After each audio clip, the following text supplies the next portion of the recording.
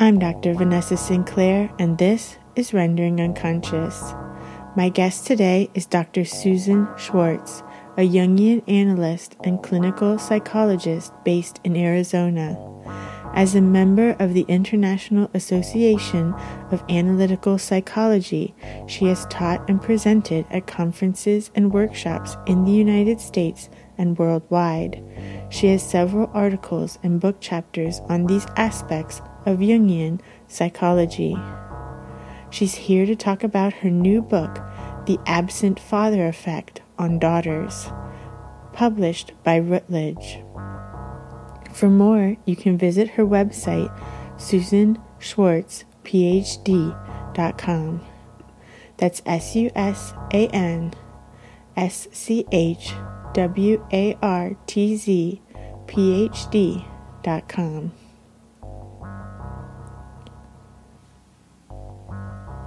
As with all Rendering Unconscious podcast episodes, there is a video accompanying this episode at YouTube.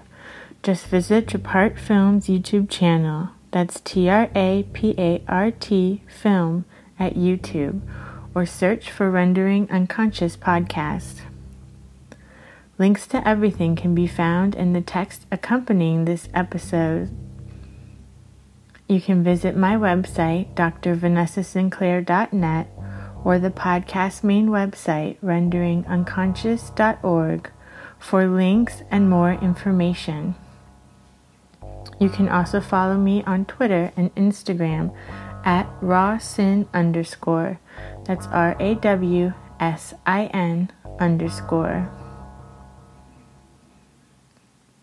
Rendering Unconscious is also a book, Rendering Unconscious, Psychoanalytic Perspectives, Politics, and Poetry, from Trapart Books 2019.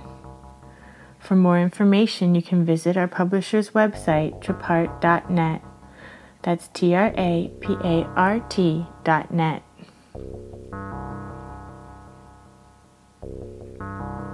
You can support the podcast at our Patreon, patreon.com/Vanessa23Carl. That's VANESSA23CARL. Your support is very appreciated. Thank you so much for supporting Rendering Unconscious podcast and all of my other creative endeavors.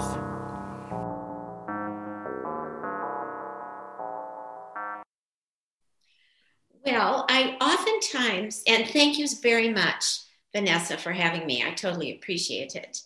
I oftentimes am asked why a book, let me put it this way. Why another book on fathers? So the last person who asked me this, who was actually a Jungian analyst, said there already have been 3. But that 3 since 1988. That's not many. Not many, exactly. So my answer is another? Wouldn't it be obvious? But you see, I think actually the question represented something beyond Jungian work, which is psychoanalysis in general, psychology in general, just in general. What about the father? Where has he been in our lives? And where has his responsibility been to connect with his daughter? If we look back at the history of Freud with his father, Jung with his father, the connection was very disappointing. Betrayal, distance, spiritual, bereft. And Jung had 4 daughters. He did not write about his daughters or the daughter or what is called in Jungian psychology the puella, which would be the girl. No, he didn't write about that. Few followers have. So I think what I'm speaking about is the dearth of attention to fathers and daughters all over the place until maybe 25 years ago in the psychological, psychoanalytic world. there was very little attention on fathers and their roles. When you read case studies, where was the father? Well, he's not mentioned. So what I noted, not just because of the literature, but people who sit in my office, women, I will ask them where they will go on about their mothers, and I will always say, where was your father? Either I get, he was there when I was little, we played when I was little, and then something drops off. It drops off oftentimes even before puberty, where the father gets uncomfortable with his developing daughter. That's kind of classic. But it's deeper than that. He doesn't know how to relate to her. She learns very early to expect nothing. And so her response to my question, where was he? She actually doesn't know. And from that, not knowing, not even realizing he should be there. He should have known to be there. She shouldn't have had to ask him or beg him to come to her soccer games, etc. He should have known, but he didn't. You see, that's the other side. Where was his father? Where was the mother partnering with the father, and how much did she expect and want him to be there? So now we've got another layer. Where was she in relation to her father? Another layer. So we've got absence, absence, absence, and more absence. And I felt somebody ought to say something. And so that's how it evolved. No, that's great. And it's a really good point, thinking, like you're saying, personally, I'm thinking of all sorts of examples, and then clinically, and then also theoretically, like you said, there's not really much about fathers and daughters. And even like with Freud and Jung, even the early times of psychoanalysis is more about, if there is it's about the father, it's about the father and the son and their relationship. And then of course about the mother and the son, but not much about daughters at all. No, and historically, daughters have been like property. So the daughter is sold to so-and-so. I'm being facetious a little bit. In order to get something for the father or for the family. We don't know what she ever gets. And I think she's been very forgotten to the point where she forgets about herself. One woman said, well, on her block and in her neighborhood, nobody had a father. So she didn't even know to miss a father because she didn't have a father. Another one says, well, I had my mother. I didn't have a father, so I was glad because now I had my mother to myself. So these are rationalizations of how to deal with absence and lack. Let me also say, I think in our era, we have to be aware to not be, well, all eras, but I think we should be aware now as well. Watch out for the stereotypes. So I say father, I mean somebody who is in a fathering position. Mother, someone who's in a mothering position. Both of them are to be, whoever they are, caregivers, nurturers, lovers appropriately, psychologically aware of their children, participants. They haven't been. So the education of fathers culturally has also been lacking. Yeah, absolutely. I often think about, until very recently, how often all parents were basically very young as well. Parents throughout time have been very young and then had kids when they were pretty young, and then they had kids when they were pretty young. And it's only in like the recent past century that people have started having kids a little bit older and like doing more things when they're in their 20s, for example, things like that. I agree with you. And I do think that you're saying kind of what I'm saying as well, is that there's a transgenerational passage on of how people are, we know this, how you're treated is how you're going to treat other people until you start being conscious and aware. And of course, that is a whole process to go into being conscious and aware. One of the things that has struck me is that in the last X amount of time, many people who are, you could say, 60s, 70s, 80s, they want to, they want to find out about what happened to their father in their life. So they have lived all these years kind of rationalizing something, and now they realize I have to figure it out. I think it's quite interesting and actually a very important move to be able to say, you know, I missed something here and I need to recover it. I think there's something very hopeful in that. It's like, you know, you're never too old, so fill in the gaps. The other thing I would say is that, and I don't know if you're familiar with Andre Green. Yeah, okay.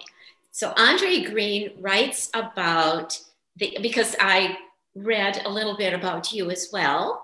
And so I thought you probably knew some of his work. And why I appreciate it is that it fits a bit with Jung's negative father complex, you could say. But he goes into it quite differently. And the absent father is, and I attribute it to Andre Green's the dead mother effect. It's the sense of absence, the emptiness, the lack. But when he talks about it, it's not just a place of not there. It's a place of not there to fill. And that's what I think awareness is and our responsibility. So if you have the absence of the father, how will you fill it in your life?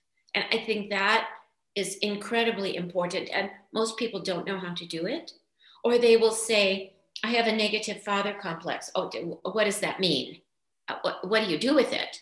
Do you continue hating yourself in your life, always in lack, never good enough, not this enough, not too thin, not thin enough, not young enough, not beautiful enough, not.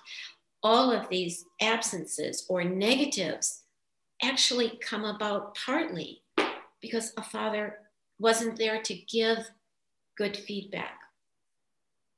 So I'm kind of reaching over different analytic traditions because I think there's something about uniting them together that is, they're not the same, but they have a similar intent towards awareness and feeling what we haven't had.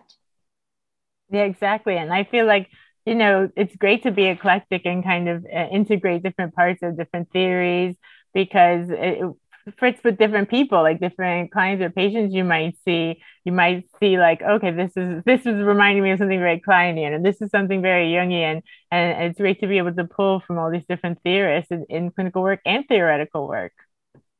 Yes, because I think it expands ourselves, and we are also then not caught in that classical father stereotype tradition. So we don't want to just follow, say, Jung the father, whatever that means, or Freud the father, or Lacan the father. Mm-hmm. But where is the feminine, and how do they come together? Again, I think that the amount that the daughter has gone unacknowledged, her important place in a family, how she's been in secret, the incest has also gone in secret. That could be psychological incest, actual incest, the keep quiet, support the father, make sure he's happy, take away his depression. Much of that is non-verbally laid onto the daughter. One other thing I wanted to say too, which is that the importance of the father from the very beginning, the absolute beginning, before the baby is born, the involvement in a mutual way it's important. We feel it in utero if there's a presence. And then as we grow, we want to have the gaze of the father, his eyes. We would like him to see us. But if he isn't there, he doesn't see us. And then he also, I think, has an effect on our own physical selves, our body image. Whether he says anything or doesn't say anything. Mm-hmm. I think, and that also is something I think has not been very much addressed, is the influence of the father on how a daughter feels about her own physical self, and if she feels good about herself. And I have found that many, no matter how they look, I'm sure you have as well, no matter how they look, it's not enough. And does that come from having lacked an appropriate mirroring from the father figure? It's a really good point. Yeah, I wanted to go back to one thing you had said about the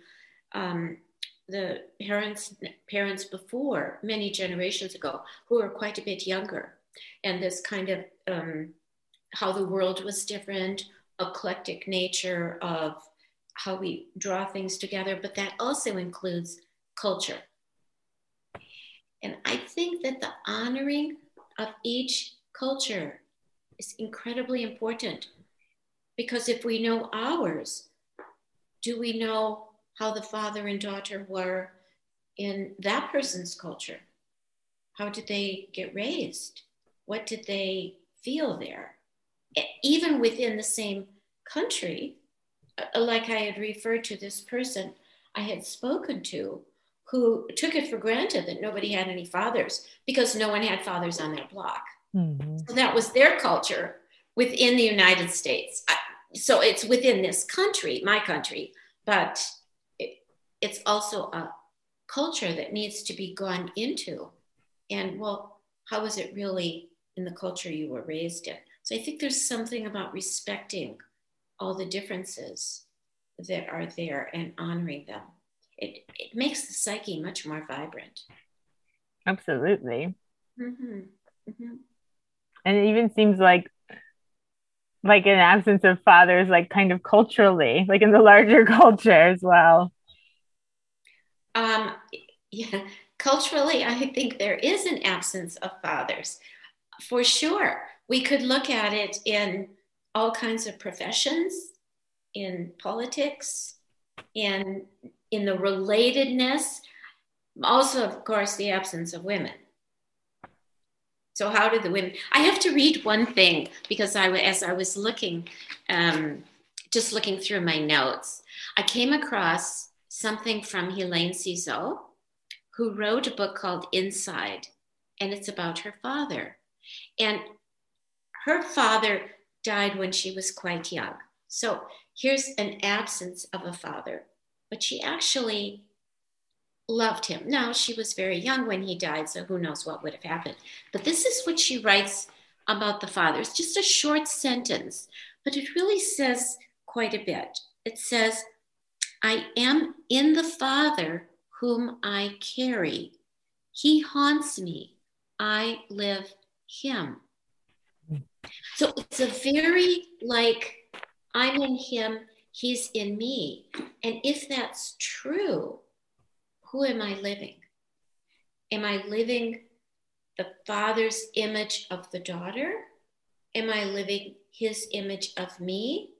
Am I living my image of him? So it's a very, how do we differentiate all of these? And I think it takes a lot of analytic work to really go into all the layers. Exactly. And how are they all playing out? My imagined image that he has of me, and the projected image he's putting on me, or my imagined image of him that I'm taking on. Yes, but I also think that many daughters do not feel free to ask their fathers those very questions, or to even talk to their fathers about where were you. I also don't know if the fathers know how to answer. I mean, because a lot of them don't have words. A lot of them, I'll give you an example. You know this example because it's just classic. Someone that I was speaking to just yesterday, a father was talking about how he relates to his daughter. And he said, well, we do stuff. We don't really talk about anything. I said, really? Why don't you talk about how you feel, your emotions, how you feel about her, how she feels about you? Did you ever ask her? No. Did you ever think to ask her? Well, that's not a guy thing. I said, I'm not sure it's not a guy thing. You see, look at the stereotypes and the ideas that people still carry, denying themselves. I mean, the statement was very sad to me because I felt, I said, you're denying yourself of the richness of a life with your daughter, and she might need you to open it up. Yeah. I think it's up to some fathers to open the conversation. One of the things that I emphasize actually in my book and when I talk about this is the betrayal of the father. But it's also that he's betraying himself. Mm-hmm. That's in my example. He's betraying himself from his own depth and his own knowledge. And then, of course, he's betraying her. So I think it's something that it's not easy to look at. I'm sure you find this as well. We come up against a pretty strong resistance from going there. Daughters learn to be very protective of their fathers. Yeah, absolutely. No, and this idea of masculinity, it's exactly that. It's not good for anyone, including the men. For sure. I don't know if you're familiar with Virginia Woolf. Yes, okay. She writes quite well, beautifully. But in addition to that, she writes something about her father. That's a very sad story because actually, when her mother died, she and I think her sister, because they were the daughters, were supposed to make the father less depressed. It's not that he said anything. He just could look a certain way. She describes this. So, and you can just feel it. He would look a certain way. She would then come towards him, try to make him feel better. And she knew that she had to. It's not that anybody told her verbally, but she knew she had to.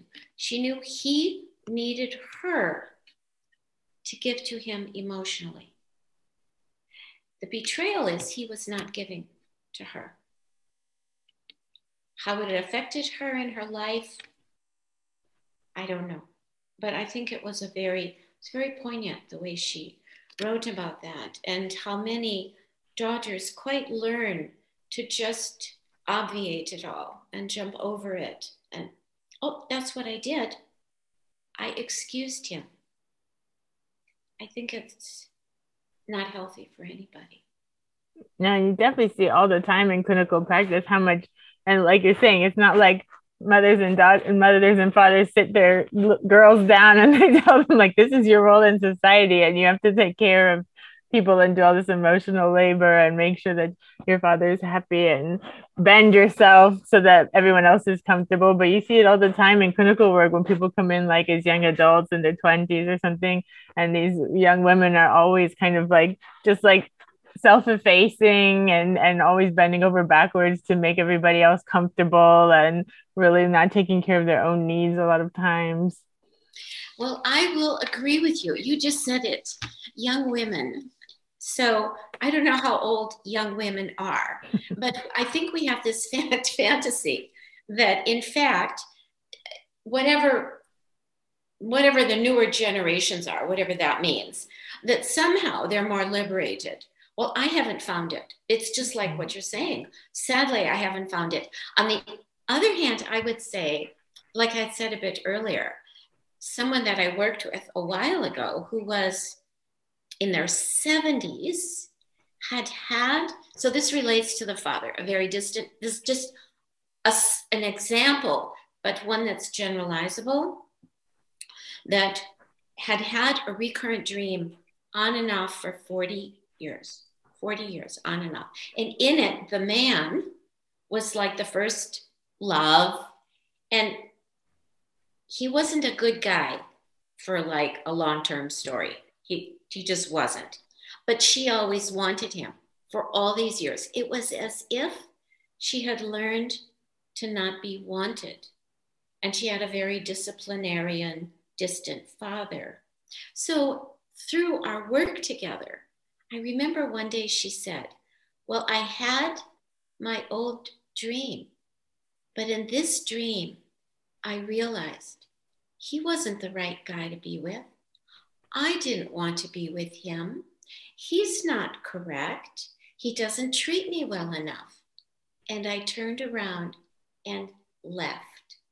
And it had taken her these years to figure out that, in fact, she could be herself and she doesn't have to be with a bad guy. Maybe when you're way younger, whatever that means, you're still not ready to accept somebody who's really with you. I think that's our work as analysts, is to do that. And I don't know if you have found this, but it's not been unusual for me to get the father projection onto me. When we used to have people who came to our offices, I would always say, he came in the door today, didn't he? Because you could just feel the energy. It oftentimes was not very good, but I was always appreciative that he had appeared, even though it was projected onto me, and it wasn't wonderful at all, but at least he was there, and then he could be worked with. And I think that's another issue that doesn't get addressed, is the projection onto the woman therapist or analyst of the father. I mean, we read about the projection onto the male therapist or analyst as the mother, but we don't read too much of the other. It's part of this. It's a really good point. No, and like you said, the work of analysis, it's ongoing. That's why I always think of it as a process. That like once it gets like started, even once you leave your actual analyst eventually after however many years, it's still something that stays with you, and you keep kind of going through layers, and everything's so pervasive. But I remember like I've had 3 analyses, and I remember in my second one was when I realized like my whole first analysis had been about my mother, and then like partway through my second one, I remember all of a sudden realizing, oh, I have all these feelings about my dad too. But I had been like so focused on my mom that he was even the absence from my analysis, But you see, exactly. Mm-hmm. And that's not uncommon. He's so absent from the story inside that he's absent from the analysis. And then everything gets put onto the mother. It's kind of a short shrift to her. She gets all the and the feminine as well gets trashed a bit, and the maternal trashed. And where's the paternal? It's so under there that look at all the time it takes. And you were in it. Yeah. And so many other people aren't going to devote and don't think about devoting years to figuring it out, but it's under all those layers. That's what I think as well. That's why I gave that example of that woman who had that dream for 40 years. And finally she was able to go, wait a second. No, I can tell. Wrong guy inside was the issue. I mean, it was how she was carrying herself inside, which was not very confident. See, and this is where I think the absence of the father affects the daughter, confidence, a certain sense of solidity. Someone said to me, well, do you think that if you have an absent father, you're going to have bad relationships and life will be chaotic? And so all this outer kind of distress, I think that's true. I think it's also more subtle or additionally subtle that there can be people who look very successful, they do well. There's cracks in the story, and they really have a hard time getting into it. So it's it functions, the absence functions in subtle and not so subtle ways. I think it's easy when you say, oh yeah, she didn't have a father, therefore her grades are low. No, I don't think it's not that simple. Too simplistic, yeah. It's too simplistic. And so I really feel like the issue is many layered. And so when someone will ask, like you and I are talking, why even talk about this? Because it's been so much buried for years that, I mean, what else are we going to talk about? I mean, many things, but also, where has he been? Yeah, no, it's a really good point. It's not something that's talked about. It's not talked about in psychoanalytic theory much at all. I can't even think of anything when I'm trying to think of like where I've really read about it. And I can't really think of anything except for your book. Well, I was trying to think as well, because I always try to think about it. But, well, not just about this, but, you know, when you're an analyst, you just analyze. It's just kind of part of the story. And I apologize to my husband all the time. When I start analyzing something he's doing, I'm like, I'm sorry. And he's like, no, I love it. I'm like, okay, good. I can't help it. But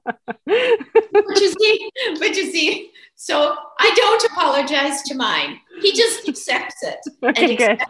I hope to get there. But, you know, I think that also what you're saying about yours is he's the kind of person who is open to the psyche. Yeah, mine is as well, which I totally appreciate, because I think it's like go into it. But so much not discussed, even when you talk, not you, but even as we mentioned, Freud. Well, his daughter, Anna, was just very bright. I mean, but you kind of wonder, did she have to sacrifice something to serve her father? I mean, Jung would have had to sacrifice to stay with him. So what did she sacrifice? Who knows? I mean, yeah, I'm sure. Absolutely. I remember I was teaching a few years ago, and I remember having the realization, like, no wonder her theories of analysis were all about like psychic defenses. Because like her dad analyzed her, you know. It's like, so of course you're going to be like, it's all about shoring up your ego and building all these defensives to protect yourself. I think you're right. I mean, of course, you know, it's always interesting to look back at people who they can't say anything at this moment. But I always wondered, what is the cost? Not just to Anna Freud, but to women who are in that position. She had to put his prosthetic mouth in every day. And so the talk about a sexual move. I mean, it was just so huge. And I think a lot of daughters carry something very huge that they almost don't even realize, and build up a huge amount of defenses against that. I want to give, I don't know if you know about this person, Ingrid Jonckers. She, very interesting woman poet in South Africa. And there is quite a lovely film, not happy, called Black Butterflies. And it really shows the daughter and father. But this is the father who's He is a harsh, brutal, mean, absent, abandoning father. Why I mention her is that the movie is very intriguing, but she wrote a poem that Nelson Mandela, you could say the father of South Africa in a way, or the new South Africa. She wrote a poem called The Child Who Was Shot Dead. Mm. And it is about I'm just going to read a titch of it. It says, the child raises his fists against his father in the march of the generations who scream Africa, scream the smell of justice and blood.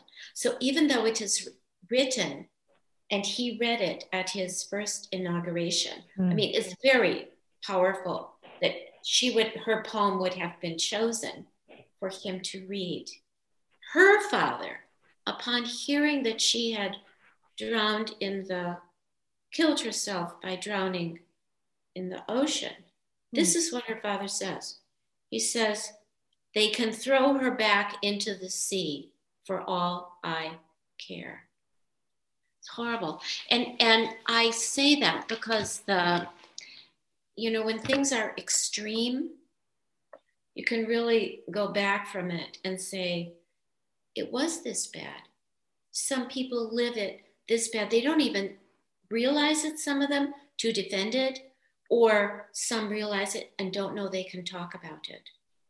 And so I think that our roles of believing the horrors that are there actually help people get into their reality and know it was reality. Sad and very difficult, but real. Yeah. Yeah, exactly. No, and I think a lot is much worse than people like to realize. Like, for example, like you said, like with incest, and of course, early Freud was speaking about that as well, and then kind of changed it to like, oh, maybe it's a fantasy, but it's like, no, actually, there's a lot of sexual abuse happening. Actually, there is, and to corroborate it, when who does the daughter tell? Well, you know this.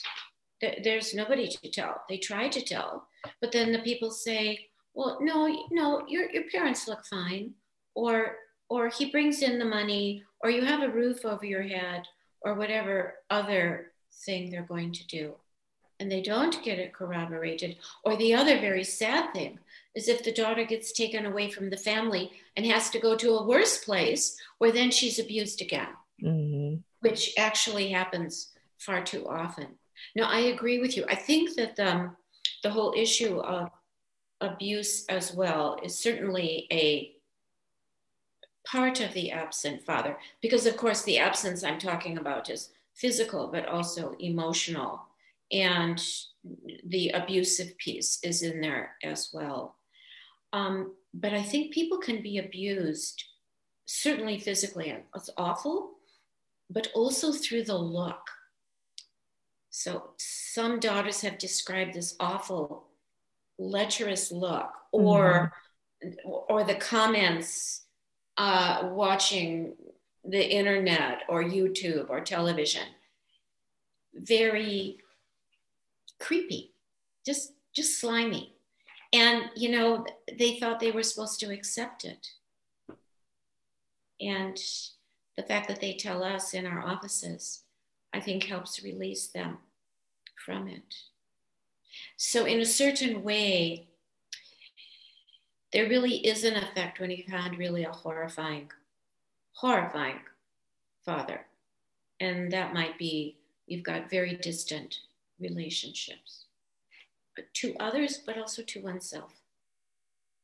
Yeah.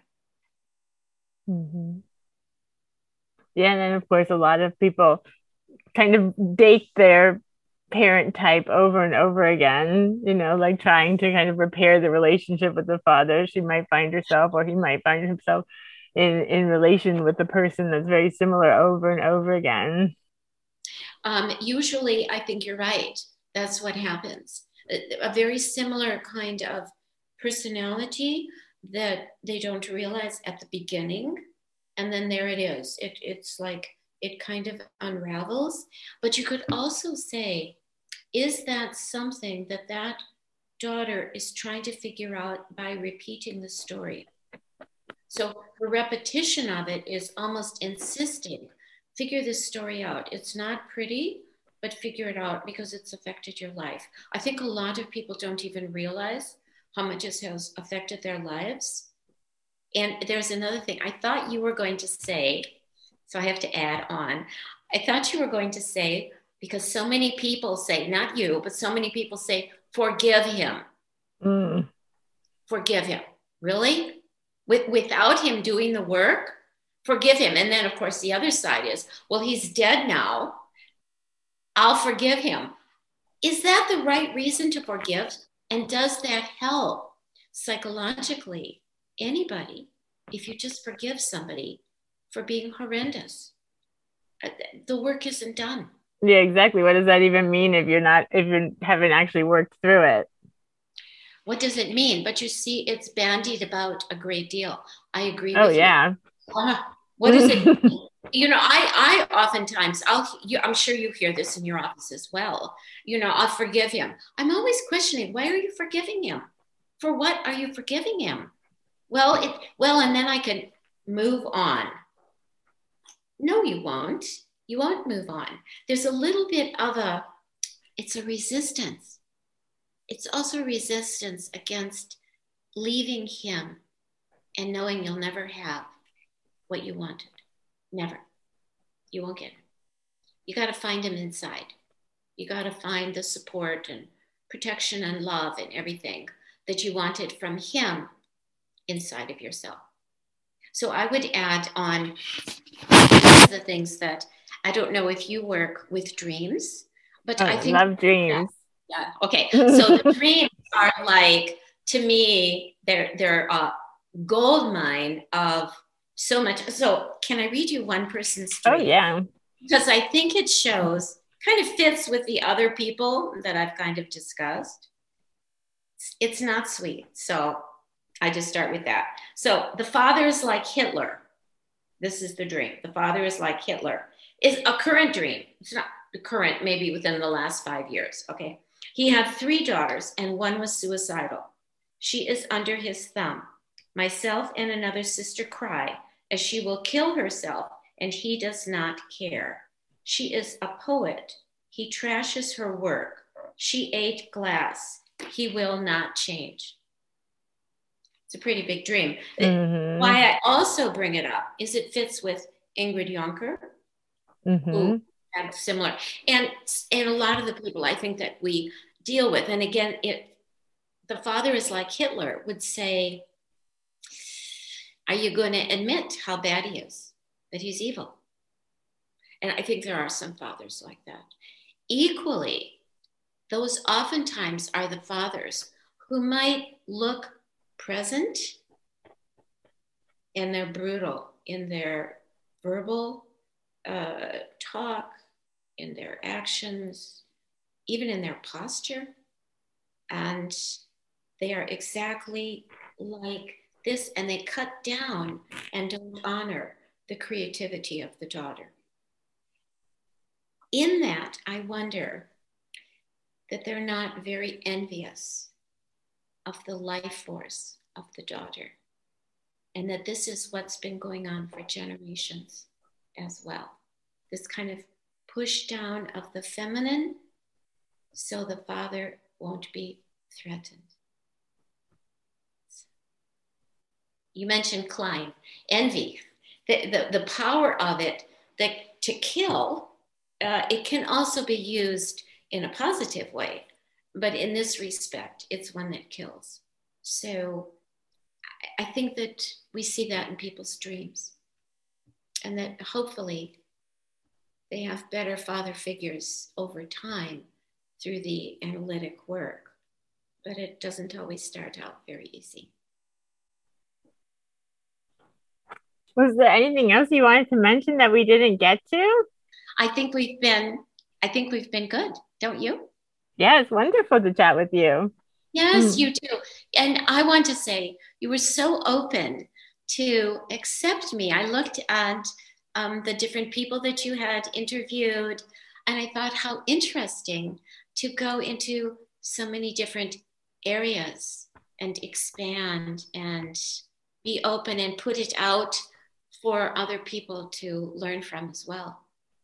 Yeah, exactly. I really tried to like give talks at different places like museums and stuff about art and like go into other areas to kind of bring psychoanalysis to other kind of fields. And that way I get people from outside psychoanalysis exposed to psychoanalytic thinking kind of without realizing they're going to be.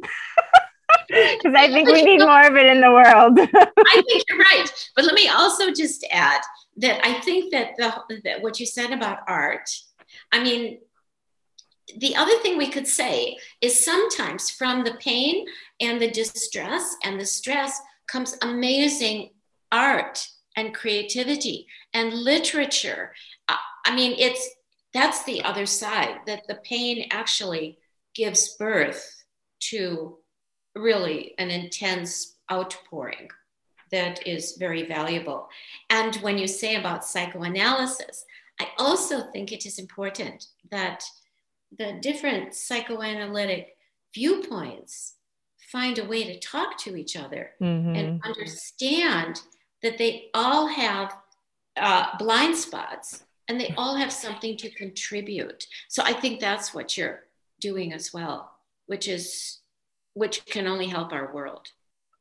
Yeah, that's a really good point. That's yeah, one of my goals is that talking from all different kinds of theories and different practices and worldviews. Because yeah, I got really tired. Like in New York, when I lived in New York for like the last 10 years, I was in the States, and in New York, there's so many different psychoanalytic institutes. There's like 50, and nobody from any of them talk to each other. You know, it's like everyone's in their little camps, and I just found it so insane. And we kind of started a group in New York where we're like inviting different people we knew from different places and trying to get everyone together to talk, because there's been so much like arguing and like parsing apart the different theories or who's right about this and that, or well, that doesn't make sense because so and so said this. And I'm much more interested in like taking what's useful from everyone. And like you said, they all have blind spots and they all have things that are useful about them. And why not just focus on what's useful instead of always picking apart like what's not? I agree with you, but it also, I think that maybe we've been raised in this kind of a linear father tradition where you stay within this language. I also think, because I'm interested in Kristeva and Judith Butler and all kinds of other people from different areas. And I think if we stay too narrow, then we are limiting ourselves. And then we're back in some old father tradition, patriarchal, which says do it one way, rather than a broader, more creative putting together of pieces of, that's what the psyche is anyway. So that's what you're doing. Yeah, exactly. It's like a collage. Yeah, we've done it too. Exactly. Yes. Yeah. So anytime you want to come back too, you're always welcome to get in touch. Or if you have any colleagues or friends that you think would like to do it, feel free. That it's all like word of mouth. So just have people refer people that you think would like it, to keep it more and more eclectic. So it's not just people I know personally, Well, thank you. And I will keep that in mind, and I might contact you again as well. Absolutely. I've so enjoyed your openness and the flow of it. And thank you very much. So yes, I definitely will take very seriously what you said, for sure. Good. Yeah, and you don't have to have a book or anything coming out. If you have just something you're thinking about or want to talk about, or an event coming up or anything like that, you can always get in touch. Well, thank you. Let's hope that the world stays as open as you are. Maybe there's a chance that the human race will survive. It's possible. I hope so. We'll see. It's rocky right now. I know it is. I know it's a little weird. But you know what else? I think, and this fits also with this, I do think that out of the destructiveness, there always is that creation that we have no clue what it will be. And to me, there's where the hope is. Yeah, exactly. And things have to break down and break apart for things to be built together in a better way. And that's why also I have a lot of friends that are like shamanic practitioners and things like that. And I always turn to them when I'm feeling depressed, because sometimes talking to the analysts will get you more depressed. Because sometimes we're like, well, it's not really resolvable, especially if you're talking to like Lacanians, they're like, well, it's not really resolvable, like the human neurosis or anything else. So I always go to my shamanic friends who are much more like, no, Mother Earth is giving us a message and we have to listen to her and like take better care of her and take better care of each other and ourselves. And I'm like, yes, okay, I feel better again. Yeah, because, I do think that circle of destruction leads to creation. It's in all the mythologies. Yeah, exactly. It's also in our bodies. That as we kind of change, we can certainly stay vibrant and creative. And okay, this is different, but it doesn't mean it's bad different. And it doesn't mean, okay, that's it, end of story. No. Yeah, it could be opening up all sorts of other avenues and ways of working and being in the world. Totally. Absolutely. So, thank you. Thank you. It's been delightful.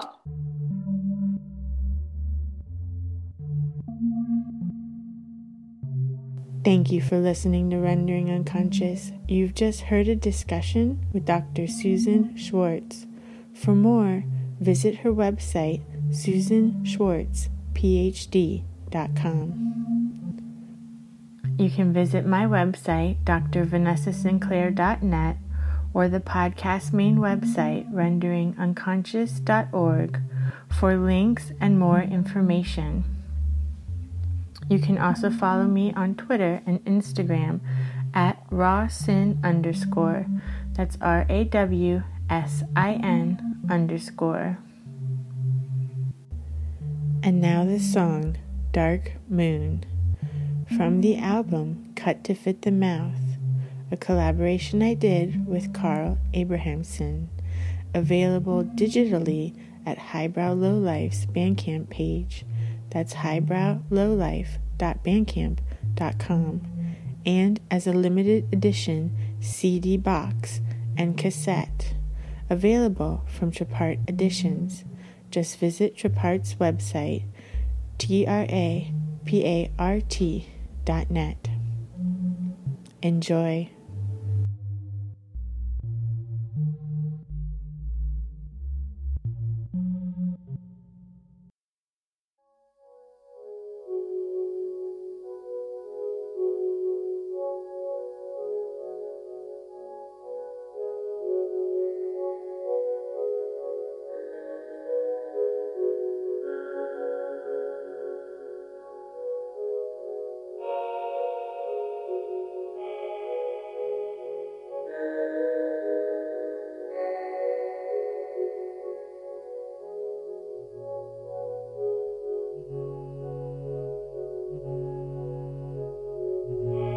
Recorded on the new moon, June 3rd, 2016.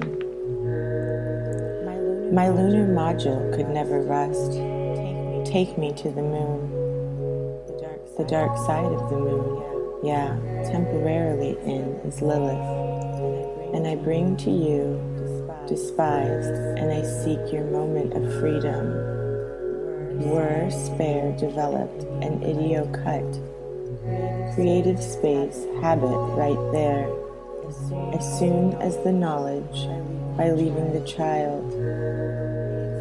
Fly to UK to sign books. Return home from UK. Brian Gysin and William S. His works, however, the definition, connective tissue, as the skin, limbs, and divination proved, was not that. Very be with you, know or not know, of laboring feel. Of laboring feet, know or not know. Be with you, fairy. That was not proved. And divination, as the skin limbs, connective tissue, definition is works, however, the Brian Gysin and William S. Return home from UK, fly to UK to sign books, knowledge by leaving the child habit right there, as soon as despair created an idiosyncratic space, were moment of freedom, despised, and I seek your, is Lilith, and I bring to you, temporarily in the dark side of the moon. Yeah, take me to the moon. My lunar module could never rest.